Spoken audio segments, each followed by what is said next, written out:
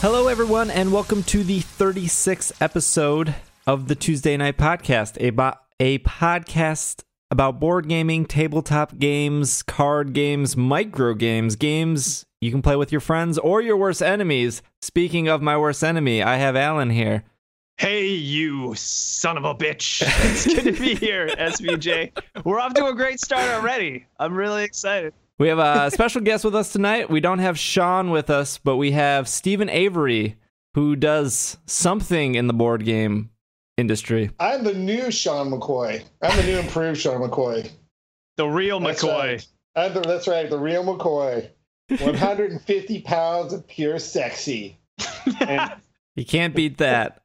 Stephen, I'm going to say, you're a really tall dude. There's no way you weigh 150 pounds. No, How tall are you, Stephen? The real Sean probably weighs about 150 pounds. I'm trying to be the real Sean McCoy. I'm 240.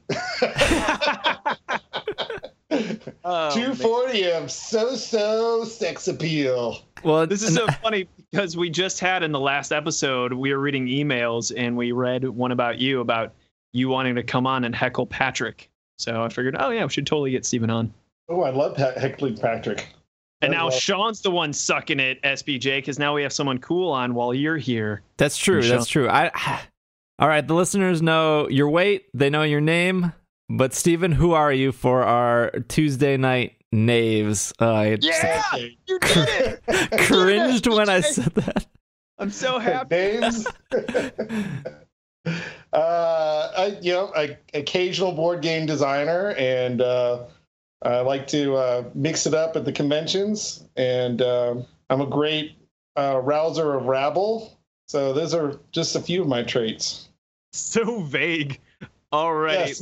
let me crush on you a little bit, and then maybe you'll pick it up from there, sir. So Stephen Avery is one of the most affable people that you'll meet. He's this likable guy with a really loud personality. And usually by day 2, maybe even night 1 of a convention, you lose your voice. But you really just inject yourself and extend the hand of friendship to everyone around you. And the reason you lose your voice is because you're pretty much doing what you're doing with us right now, but with every single person at the convention. So for some weird reason, everybody knows you, and I can't think of anyone that dislikes you. You're incredible, but you do more than design some games. Can we talk? We can totally edit this out if you want, but should we talk about Rubber Banditos? Oh, yeah. I can talk about Rubber Banditos because it is finally, it's almost going to production. They're finishing up the art. I just got the chance to look at the rule book, the layout, just recently. And who's they? Who picked up Rubber Banditos? Sorry. It's Cool Mini or Not. Cool Mini or Not picked up Nice. Rubber Banditos, and they picked up another party game. I think you had a chance to play the party game. At the time, it was a flea circus themed game. I totally remember. Yeah. It was dice-based, wasn't it? Yeah, exactly. You roll dice as quickly as possible, trying to match icons on the card. But you have to do something stupid every time you roll the dice. So it might be get up and sit down, or it might be yell, waha, or something. It's just weird little things. It's just a silly Every single game. one of your games reeks of your personality because you have to do something really physically active. Let's go back a little bit and talk about Rubber Banditos. What was the other name for it originally? That Sean and I said, no, screw that. It's Rubber Banditos because that's amazing. Oh, it was Dart Gun Desperados. Yeah, screw that. Yeah, Rubber not good Banditos at is all. so much better. Yeah. At the time, now you can't even get a dart gun now. The dart guns are they get nerfed, but when I first made it, I was using the spring-loaded dart guns, and now they're as hard to find as a lawn dart. You can't find them.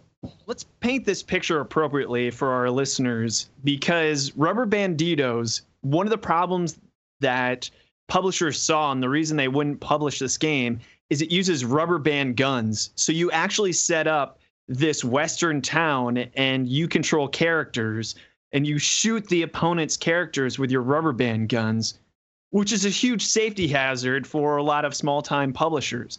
But Cool Mini or Not is totally picking it up. So that's awesome. Are they using the full rubber band guns? They are. They've reworked the board a little bit so that now instead of being one before it was kind of like a silhouette, but on four sides where you would face across from each other. So they reworked the board so that now it's three separate boards with lots of little slots in them. So you can change out the scenery and you can set the boards in different configurations. And, we've developed different scenarios for it. So now it's a little bit safer, probably not much safer, but you're not shooting across from each other. And that was a big issue is, you could pop somebody in the eye with a rubber band. It was too tempting not to try. Well, actually, I mean, every single game, I've probably played that game at least 100 times. And every single game, within 3 seconds, someone else is shooting somebody with a rubber band gun. Forget the game. So it's just an excuse to shoot each other. But it's a lot of fun. It is a lot of fun, for sure. It almost sounds like Flick 'em Up, except you're not using your fingers, you're using your guns. Am I far off on that, mindset? Sort of, yes. It's sort of like Flick 'em Up, although Flick 'em Up is a little bit more like a miniatures game. But yeah, this one, it's very tactical where you place the little guys, because the way the silhouette is, the way the terrain's made, it creates little holes and pockets. So you can't ever quite hide completely, but you can make it so that you're very, very difficult to hit. I have a funny story about that Flick 'em Up, actually. When I first made the Dark Gun Desperados, now named Rubber Banditos, I was showing it to Zev, and he said, "Yeah, I don't think this is going to get published. What if you changed it to little flicking discs?" I was like, "No, I really want the rubber band guns, Zev. I can't give up the discs." And then here's my contribution to that story is when I saw Flick 'em Up, I had already played Rubber Banditos, and I thought, this ain't no Rubber Banditos. I like to have more dimensions. I like going up and down, not just straight in a line. So yeah. Well, you do get to shoot the gun. That's the important part, right? So totally. It's just it's an excuse to shoot the gun a lot, but it's there's a game to it, but it's a lot. It's a very dexterity based game where you're aiming and how fast you can pull. Because sometimes you'll have showdowns. Yeah, there's showdowns. Mexican standoffs and showdowns, and so that's a big part of it too. So those are two games that are coming out. Tadad's going to be out at Gen Con this year, and then I'm guessing. Did I miss that? But what kind of game is that? Oh, I'm sorry. I just kind of breezed through the whole thing. So you're pretty bad at this, Steven. I'm going to tell you that. You're I got this game. It does a thing. Moving on. I got this game at Gen Con, but don't worry about it. I'm not good about promoting that. Tada is the name of the Flea Circus game, where it's a dice game. Okay. So that was the other one he was talking about. He never gave us the title. It's Tada. I'm sorry. Yeah, I might have to edit the whole thing. But anyways, Tada is coming out at Gen Con. It's a party game. You have these stunts that you're trying to match the dice with, and the deal is every time you roll the dice, you have to put all the dice back. You get to lock one of them and put all the dice back in the cup.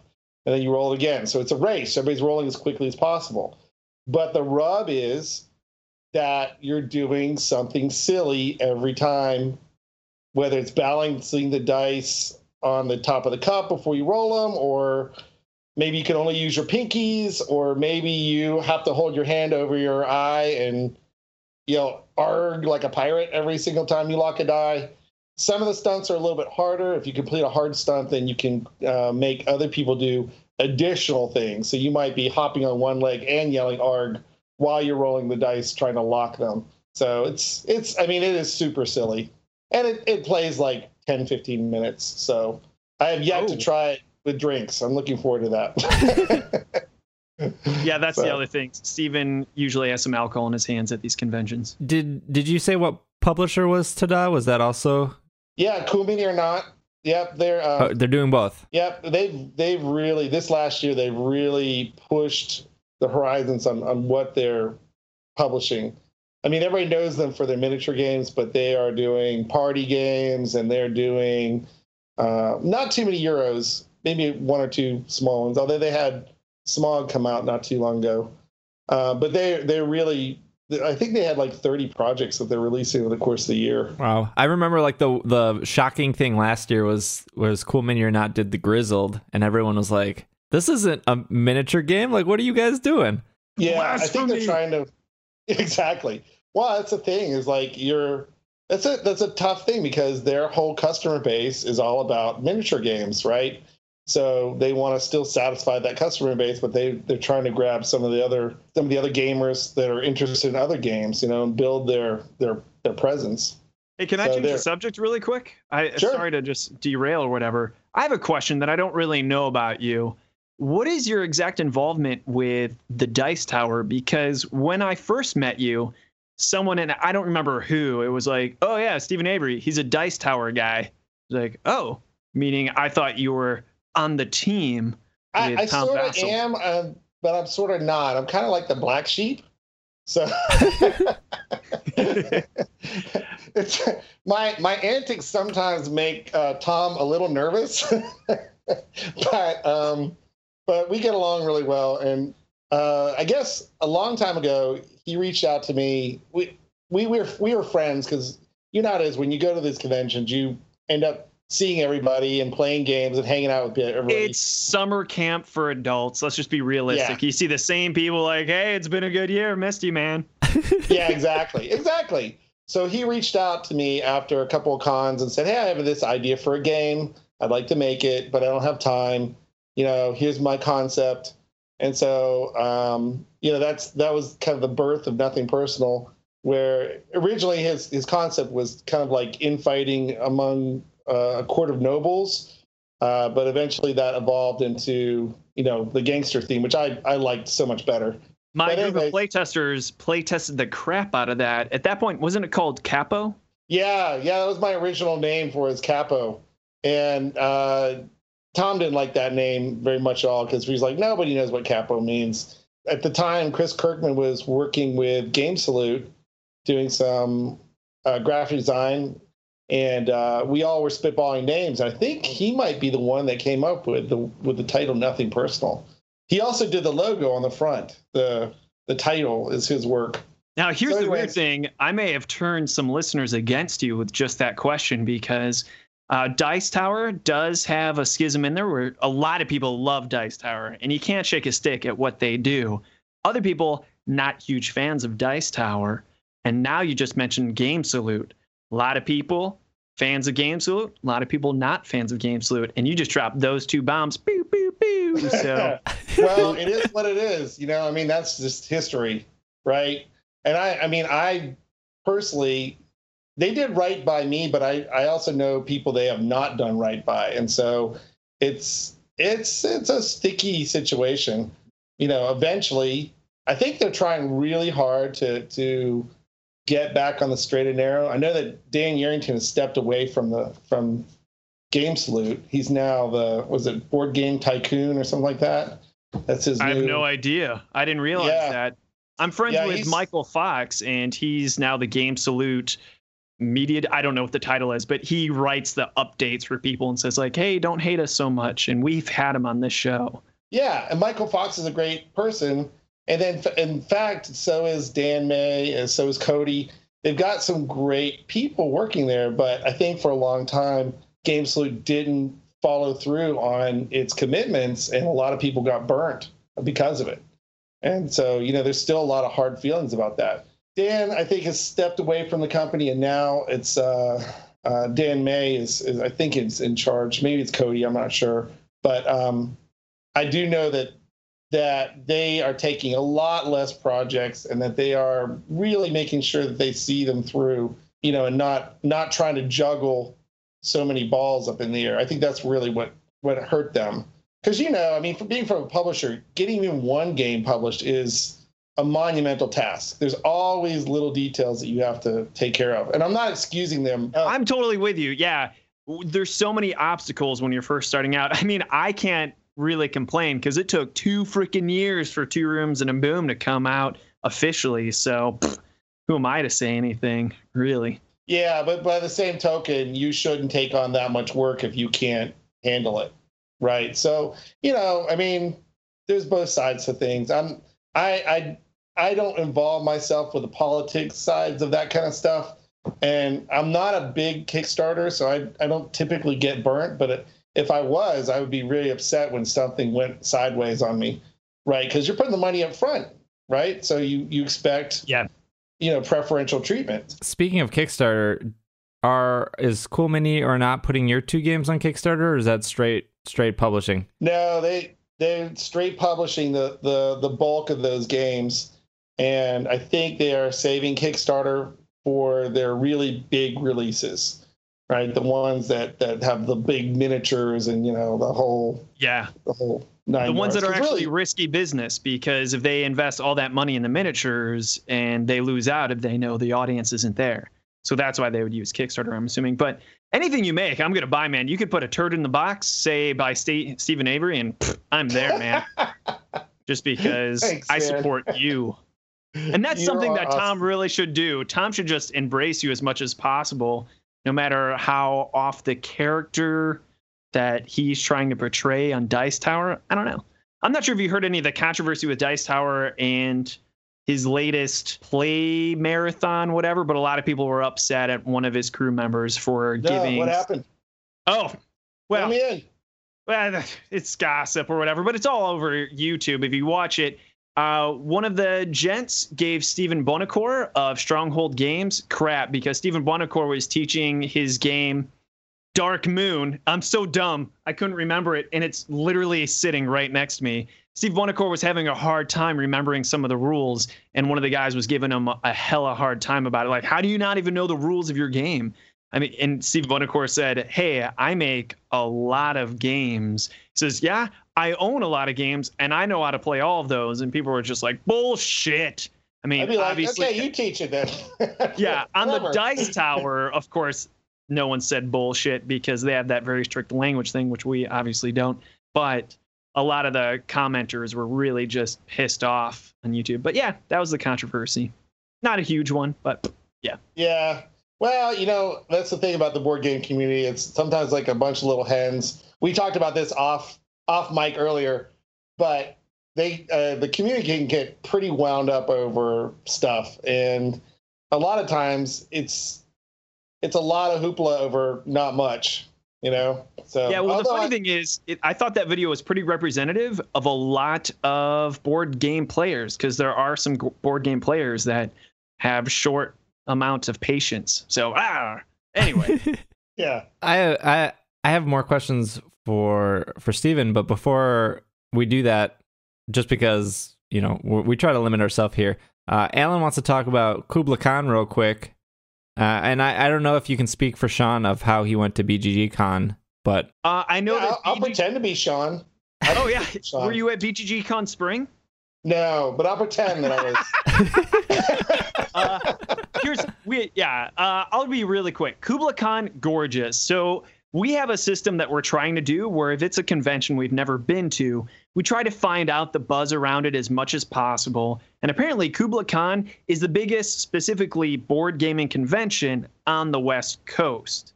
So I went just as an attendee. Where was it? And what's that? Where was it specifically? Oh, it's in San Francisco. Okay. Yeah, it's in San Francisco. And I went just as an attendee, and it was a gorgeous area. And I think it really equates actually to BGG Con, not necessarily the amount of people, but the atmosphere, because it's definitely just big dedicated rooms of open gaming. But one of the reasons I went was I heard it's really big into werewolf. And I thought, oh, where there's werewolf, there's probably room for 2 rooms and a boom. So I'll go there. Dude, let me tell you, I went into the werewolf room. No joke. It's the size of my kitchen. And I do not live in a big house. So it was just enough room for like 15 chairs in a circle. So like, I thought this was You're the werewolf. Yeah.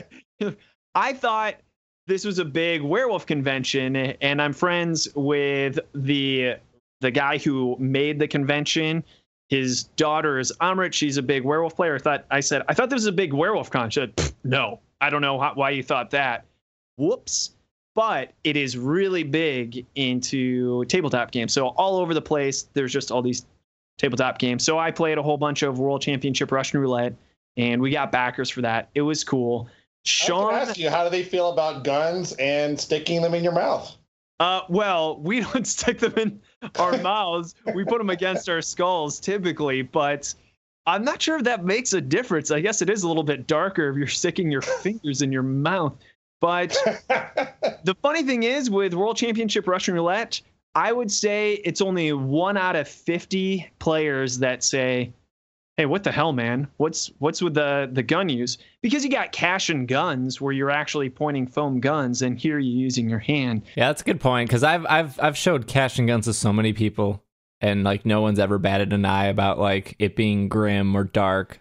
But I don't know why there's that mindset that world champ. Maybe I'm just not showing the right people, I guess. I'm sure there are people that would get offended from cash and guns. I think we need to go darker. It's not dark enough. I think this is the big difference. As weird as this sounds, in cash and guns, you're aiming your gun at other people. In World Championship Russian Roulette, you're aiming it at yourself. So that taps into the dark type of suicidal feeling. So a lot of people have been touched by suicide, where cash and guns, especially because it has that Munchkin art, the same artist that did Munchkin did the art for cash and guns. So maybe the art plays it off, but we have Weberson Santiago doing our art, and he's like the Geiger for board games. So yeah, it's pretty dark stuff, but no one said anything to answer your question. Hey, Sean, how is BGG Con Spring? Oh, it was awesome, dude. They love me there. Perfect. That's great. I told you I'm 150 pounds of sex appeal. They love me. You can't go wrong with that. They would not stop playing Two Rooms and a Boom. I got tired of autographing boxes, honestly. My hands started to cramp up. Man, here's the sad thing. I'm going to predict that Sean only played 1 or 0 games of anything of ours. That's my prediction. Not to bash Sean. He doesn't listen to the show anyways, but that's true. I'm predicting he went, saw some people he knew, hung out with them, said, "Oh, I'm supposed to be doing this," but oh well. That does sound like him. But no. I was much more dedicated to my business. I was demoing the whole time. Oh man. So yeah, we got to get you in our pocket. BGG Spring was amazing. Well, let's cut table talk out of the list just because we're so far into the show, and let's focus on our topic of the episode. Excuse me, Sam. Do you have the time? But of course, it be topic time. Which is what is a microgame, and that is a pretty open-ended question. But I guess some people consider microgames to be, like a couple cards. Some people consider it to be 1 card. Everyone has like a different operational definition, as they say in the science biz. I liked how you finished. That was good. That was good. I wouldn't have been able to put it that well. You like those buzzwords, huh? I love buzzwords. As soon as you define it, somebody's going to break that definition. But in my mind, it's 20 cards or less, right? Anything that's going to be a really small pack like that. The first microgame I think of is Coin Age. Oh, wow. Yeah, but predating that, which started the trend, I think of Love Letter as the de facto microgame that started the craze. Because after Love Letter, everyone seemed to be coming out with microgames, games that were small. But Coin Age, totally microgame, because what is it? 1 card, and you have to bring coins out of your pocket. And that's why it never works for Coin me. Age? Do buttons count? What's that? Do buttons count? I don't think so. No, because part of the Coin balls Age, of lint. No, it has to be coins because the size of the coins matter. Because you can only put a smaller coin on top of a larger coin, if I remember correctly. Have you played it, SBJ? I own it. I have never played it. Because you don't have any coins. I love in this digital age. I love the concept of microgames, but I have never found a situation where I'm like, let's play this. Because if people are over at my house, I'm like, let's play this, which is bigger and sitting on my shelf. Well, see, you just hit the nail on the head. That's my thing about microgames, is that in theory, they're a neat idea. In practice, nobody ever plays them. And we go to cons all the time. How often you see someone whip out a microgame and play it at the table? Well, that's the problem, sir. Your research selection is totally biased because you're looking at conventions. When you really Okay. see micro games is when you're outside of the gaming convention, when you're not really surrounded by gamers. You can pull something out and people are like, oh, geez, what is this? A game? You're like, yeah, but it's real little. And it only takes like 2 minutes to learn. Like, all right, let's see what you have. Like for those boring lulls, it like lines at an amusement park or real quiet, awkward dinners with someone or a group of friends or whatever. And some of my favorite games are actually micro games. Like I'm a huge Love Letter fan. And this is a little bit of masturbatory words I'm about to say, but here are some of my other favorite. I really love Fiverwolf, Dr. Boom, and Duel is Killer. And I feel like all you just those- named all your own games. Yeah, that's why it's so masturbatory. So it's one of those things. It's like, yeah, Sean made Duel. Have you played Duel, Steven? I have not played Duel. I have not played Duel either. What? Here's the cool thing. We're giving it away for free at Origins. We're giving away promo copies. So if people come to our booth at Origins with your coupon for your coupon book, you get a free copy of Duel. It's so simple. You just have, everyone has 9 cards, and you randomly have to discard one at the beginning of the game. And then when someone plays a card, the next player has to play a card of a lower rank. So if you play a 7, I can play 6, 5, 4, 3, 2, 1, or 0, whatever. And each of the cards have abilities that happen. So we all have the same hand of cards. It's so simple. It's stupid, but at the same time, it's like the de facto definition of elegance. And I think that's a micro game because each player just has 9 cards. It's sweet with 2 players because then that's 18 cards. But it kind of breaks your definition, Steven, because if you have 4 players, which it plays really well with, that's 9 times 4 is 36 cards. So that's over 20 cards. So I should have said per player, right? Put that in there. yeah, but some people define micro games as the size of the box. Like if it fits in a small box, like Tiny Epic Kingdoms. Some people say that's a micro game. I can make a micro game that's just one giant wooden meeple that you can barely carry. It's gonna be huge, and you like toss it at other people. It's a dexterity game. So yeah, I consider Love Letter a micro game, but and I take Love Letter almost everywhere with me because I have like 3 copies of Love Letter and it fits in my bag. But I think there's established credibility with Love Letter where it's a little complex, but it's also easy to teach, and there's also some depth to it. Where I'm trying to think of a micro game where it was just like smaller and simpler and not as engaging. And a lot of the times I'm teaching Love Letter, I want it to be a really good first impression, and that's why I use Love Letter. Well, we'll have to have another episode all about elegance because that is a term that is also contentious, which is bullshit because there is an operational definition for elegance. And elegance means it is simple, but has depth to it. And the difference between simplicity and depth is this. Simplicity means you have very few decisions to make. You're not doing a whole bunch of mathematical computations in your head that takes a long time. You shouldn't have analysis paralysis if a game's simple. And if you do have analysis paralysis, come on. But depth is those few decisions you have to make have a lot of impact to the game. So they're really important, heavy decisions to make. And that's Love Letter to a T, because in Love Letter, you draw a card, so you have 2 cards in your hand, and you choose 1 card to play. That's it. It doesn't get any simpler than, do I choose card 1 or card 2? But man, some people look at those cards and start sweating bullets. Which one do I play? I can just see it now. Your eyes bugging out of your head. Cards, sweat pouring down. Do I play the soldier? Or do I do? I don't even know the original names of the characters because I played so many of the other versions. They have like Batman and Munchkin and Adventure Time is my favorite. But anyway, they have a whole bunch of versions of that. Do you consider Werewolf a micro game? Because Werewolf could be just like 15 cards. You know what? I don't, because I've never thought of that. But I guess if you played it as a card game, it would fall into that definition. But I don't think it's simple enough to be considered a micro game, because Tiny Epic Kingdoms, I definitely don't think is a micro game. Sure, it fits in a small box-ish, like it fits in only those big cargo short pockets. So to say it's a game that fits in your pocket, That's a little mischievous to say, but it has some serious components to it, a whole bunch of cubes, a whole bunch of decisions. It's a 4X game, so it's heavy, man. The micro games that most interest me are kind of like what you're saying with Duel. It's the kind of game that you can play where you're waiting in line.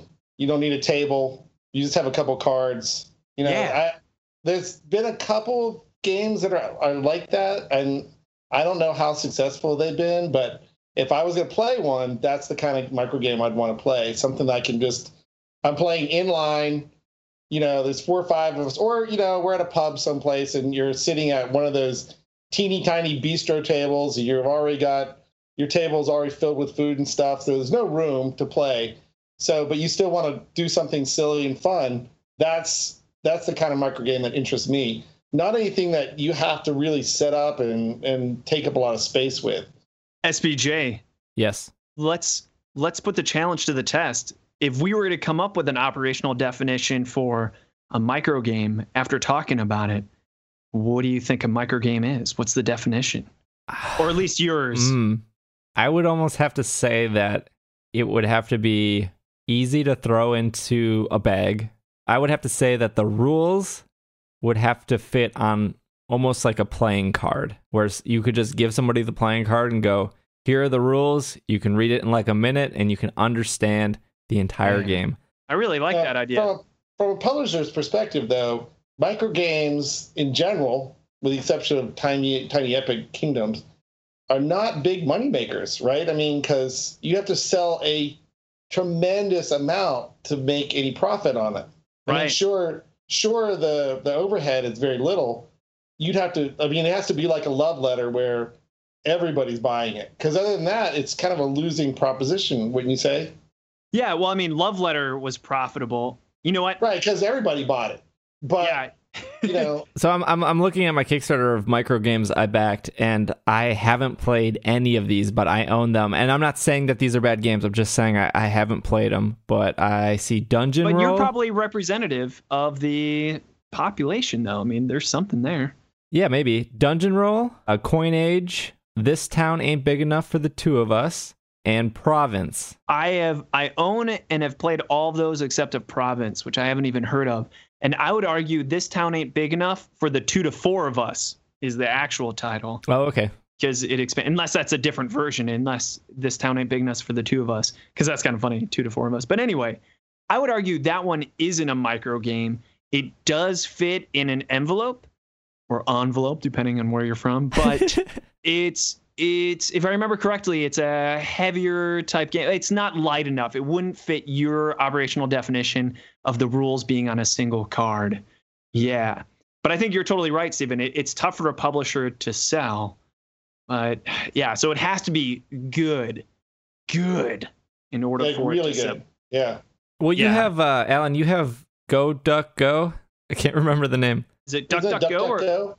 I know, if you're talking about the game that J.R. Honeycutt made. I'm talking about the game you showed me after a game of Two Rooms and a Boom, where it was like a duck. Pair of ducks. Yeah. So that's a micro game. Yeah, except the rules, there's no way I think that they would fit on a single playing card, because it gets, it probably is. It's a wallet game, as we call it. And a wallet game has a concrete definition that fits in your wallet.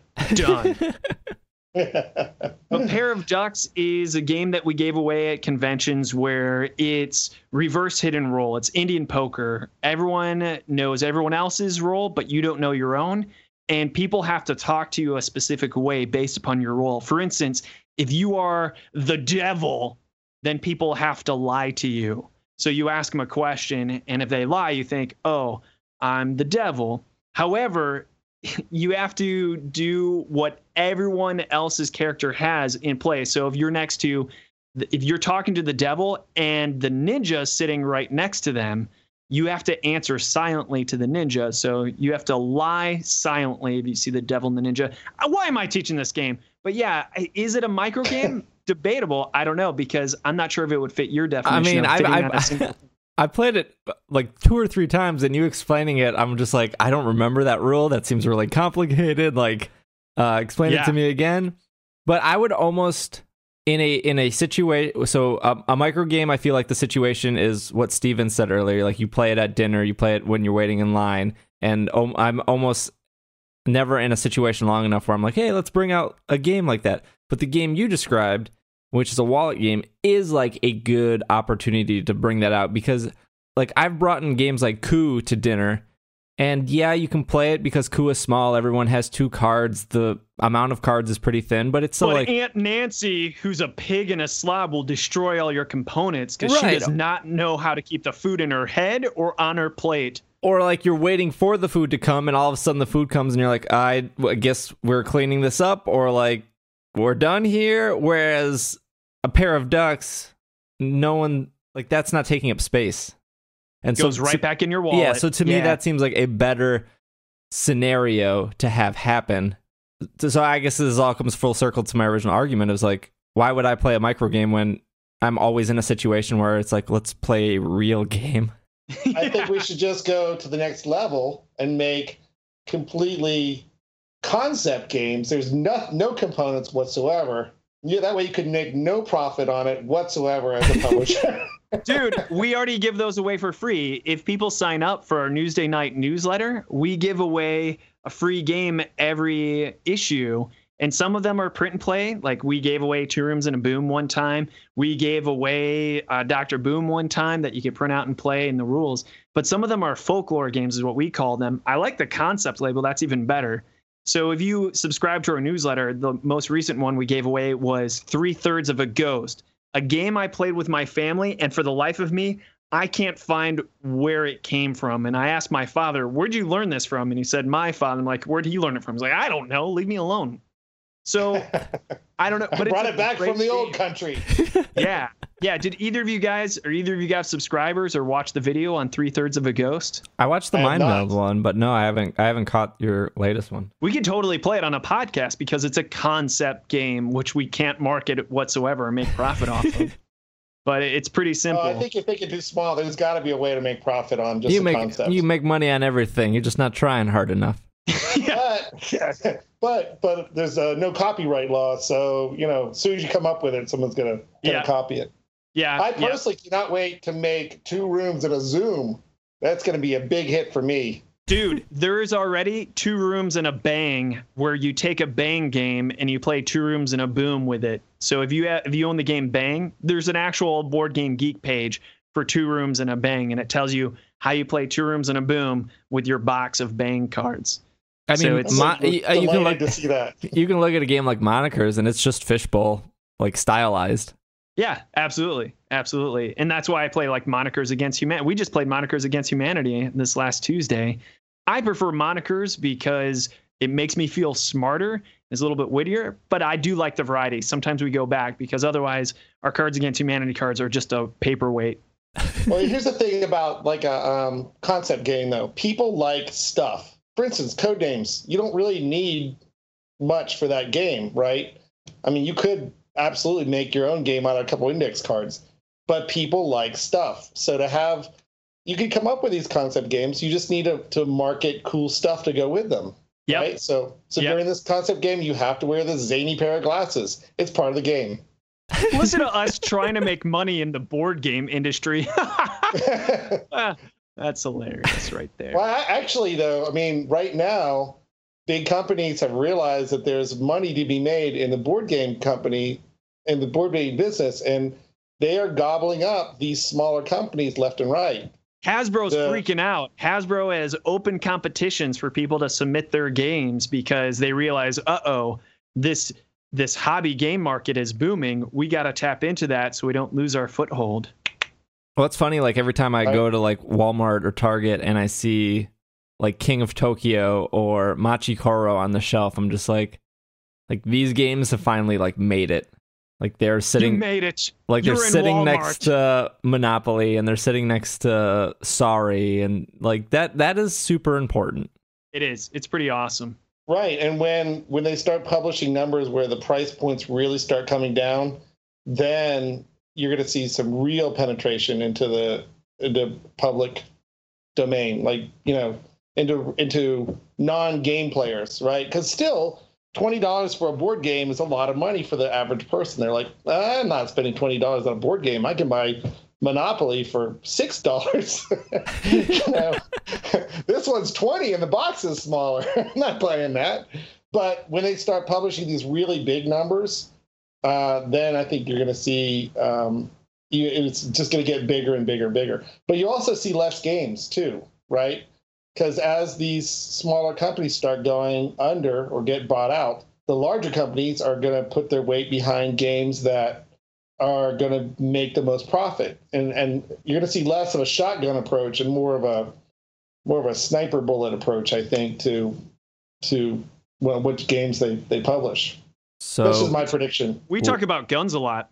So less micro games for everyone. That's right. Well, there'll still be someone saying, I can make a game out of my head. Concept game. Yeah, that's great, kid. Go back to your day job teaching. Topic accomplished. Well, let's wrap things up. We've been going for about 40 minutes. We're real good at staying on time here. Oh, I'll totally derail you. I'm going to derail you left and right. No, I should let Chessbeard go. He's just all pissed, and I'm like, calm down, Chessbeard. Maybe I should let him. I don't know. I think what we need to do is just keep Sean off and have Steven back for another episode. Boom! Woohoo! Steven, where can our listeners find you? And if you want to pimp your games one more time, I would love that. Okay. I have a web page that I never update, but you can go check it out because I'll update it soon at steveaverygames.com, and then Facebook, Steve Avery Games, and on Twitter a lot too, so at Steve Avery. But this year I have Ta-Da coming out, and I'm guessing that by next year, early next year, Rubber Banditos should come out. It sounds like they're making noises about maybe making a third printing of Nothing Personal too. So that might, that's got more staying power than I thought it would. And Ta-Da will be at Gen Con, correct? Yes, Ta-Da will be at Gen Con. And there's just like everybody else in the game industry, I've got a bunch of irons in the fire, but you never know which ones are going to make. There's always so many little hurdles you have to get through to finally get to the shelf. Right. So we'll see. Oh, actually, Action Phase Games has got a game of mine that they're going to be. It's a dice game, but they just told me they're retheming it to superheroes. So I don't know what the new name was. It was originally a Japanese mythology fighting game, but they're going to go superheroes because that was their big game. Was it Heroes Unlimited? What was the name of their big game? Does anyone remember? I have no idea what you're talking about. Yeah, Alan's the expert here, and if he doesn't know. All right. Well, anyways, so that's kind of going to be out 2017 also. But sorry, I didn't mean to deflate just come your by awesome and say rap. hi. Right? Yeah. Well, hopefully I'll buy Ta-Da. Well, hopefully, yeah, that sounds great. Party games go over well with my group. Alan, where can our listeners find you? They probably know already, but just in case. No problem. You can find me on the tweets at Alan Girding. That's ALANGER ding DING. I'm on Facebook. I accept any friend request because I'm hella lonely. I'm also on Kickstarter right now with World Championship Russian Roulette. So if you become a backer, I'll respond to any message or comment that you send. Almost any, I should say. I'm also on Overwatch on Battle.net as Alan, ALAN number 11775. So if you want to play some Overwatch with me, let's do this. Great, cool. We haven't talked about Russian Roulette. We can't end the episode without. We're ending it. All last episode was dedicated to World Championship. Well, you have to at least tell them that it made funding and it's where you're at. It's awesome. We just hit our next stretch goal. On to the next stretch goal. It's pretty awesome. So we're really excited. Yeah. I'm sure if you listen to this, you've probably backed it. So if you haven't, let us know why. If they want to tell us why they haven't backed World Championship Russian Roulette, how do they get in contact with us as a company, SBJ, or a podcast? That's going to be podcast at Tuesday Night Games. And if you want to follow Tuesday Night Games on Twitter, it is PlayTKG. And if you want to follow me on Twitter, it is at Dragging a Lake. Otherwise, thank you guys for being on This episode is Finished.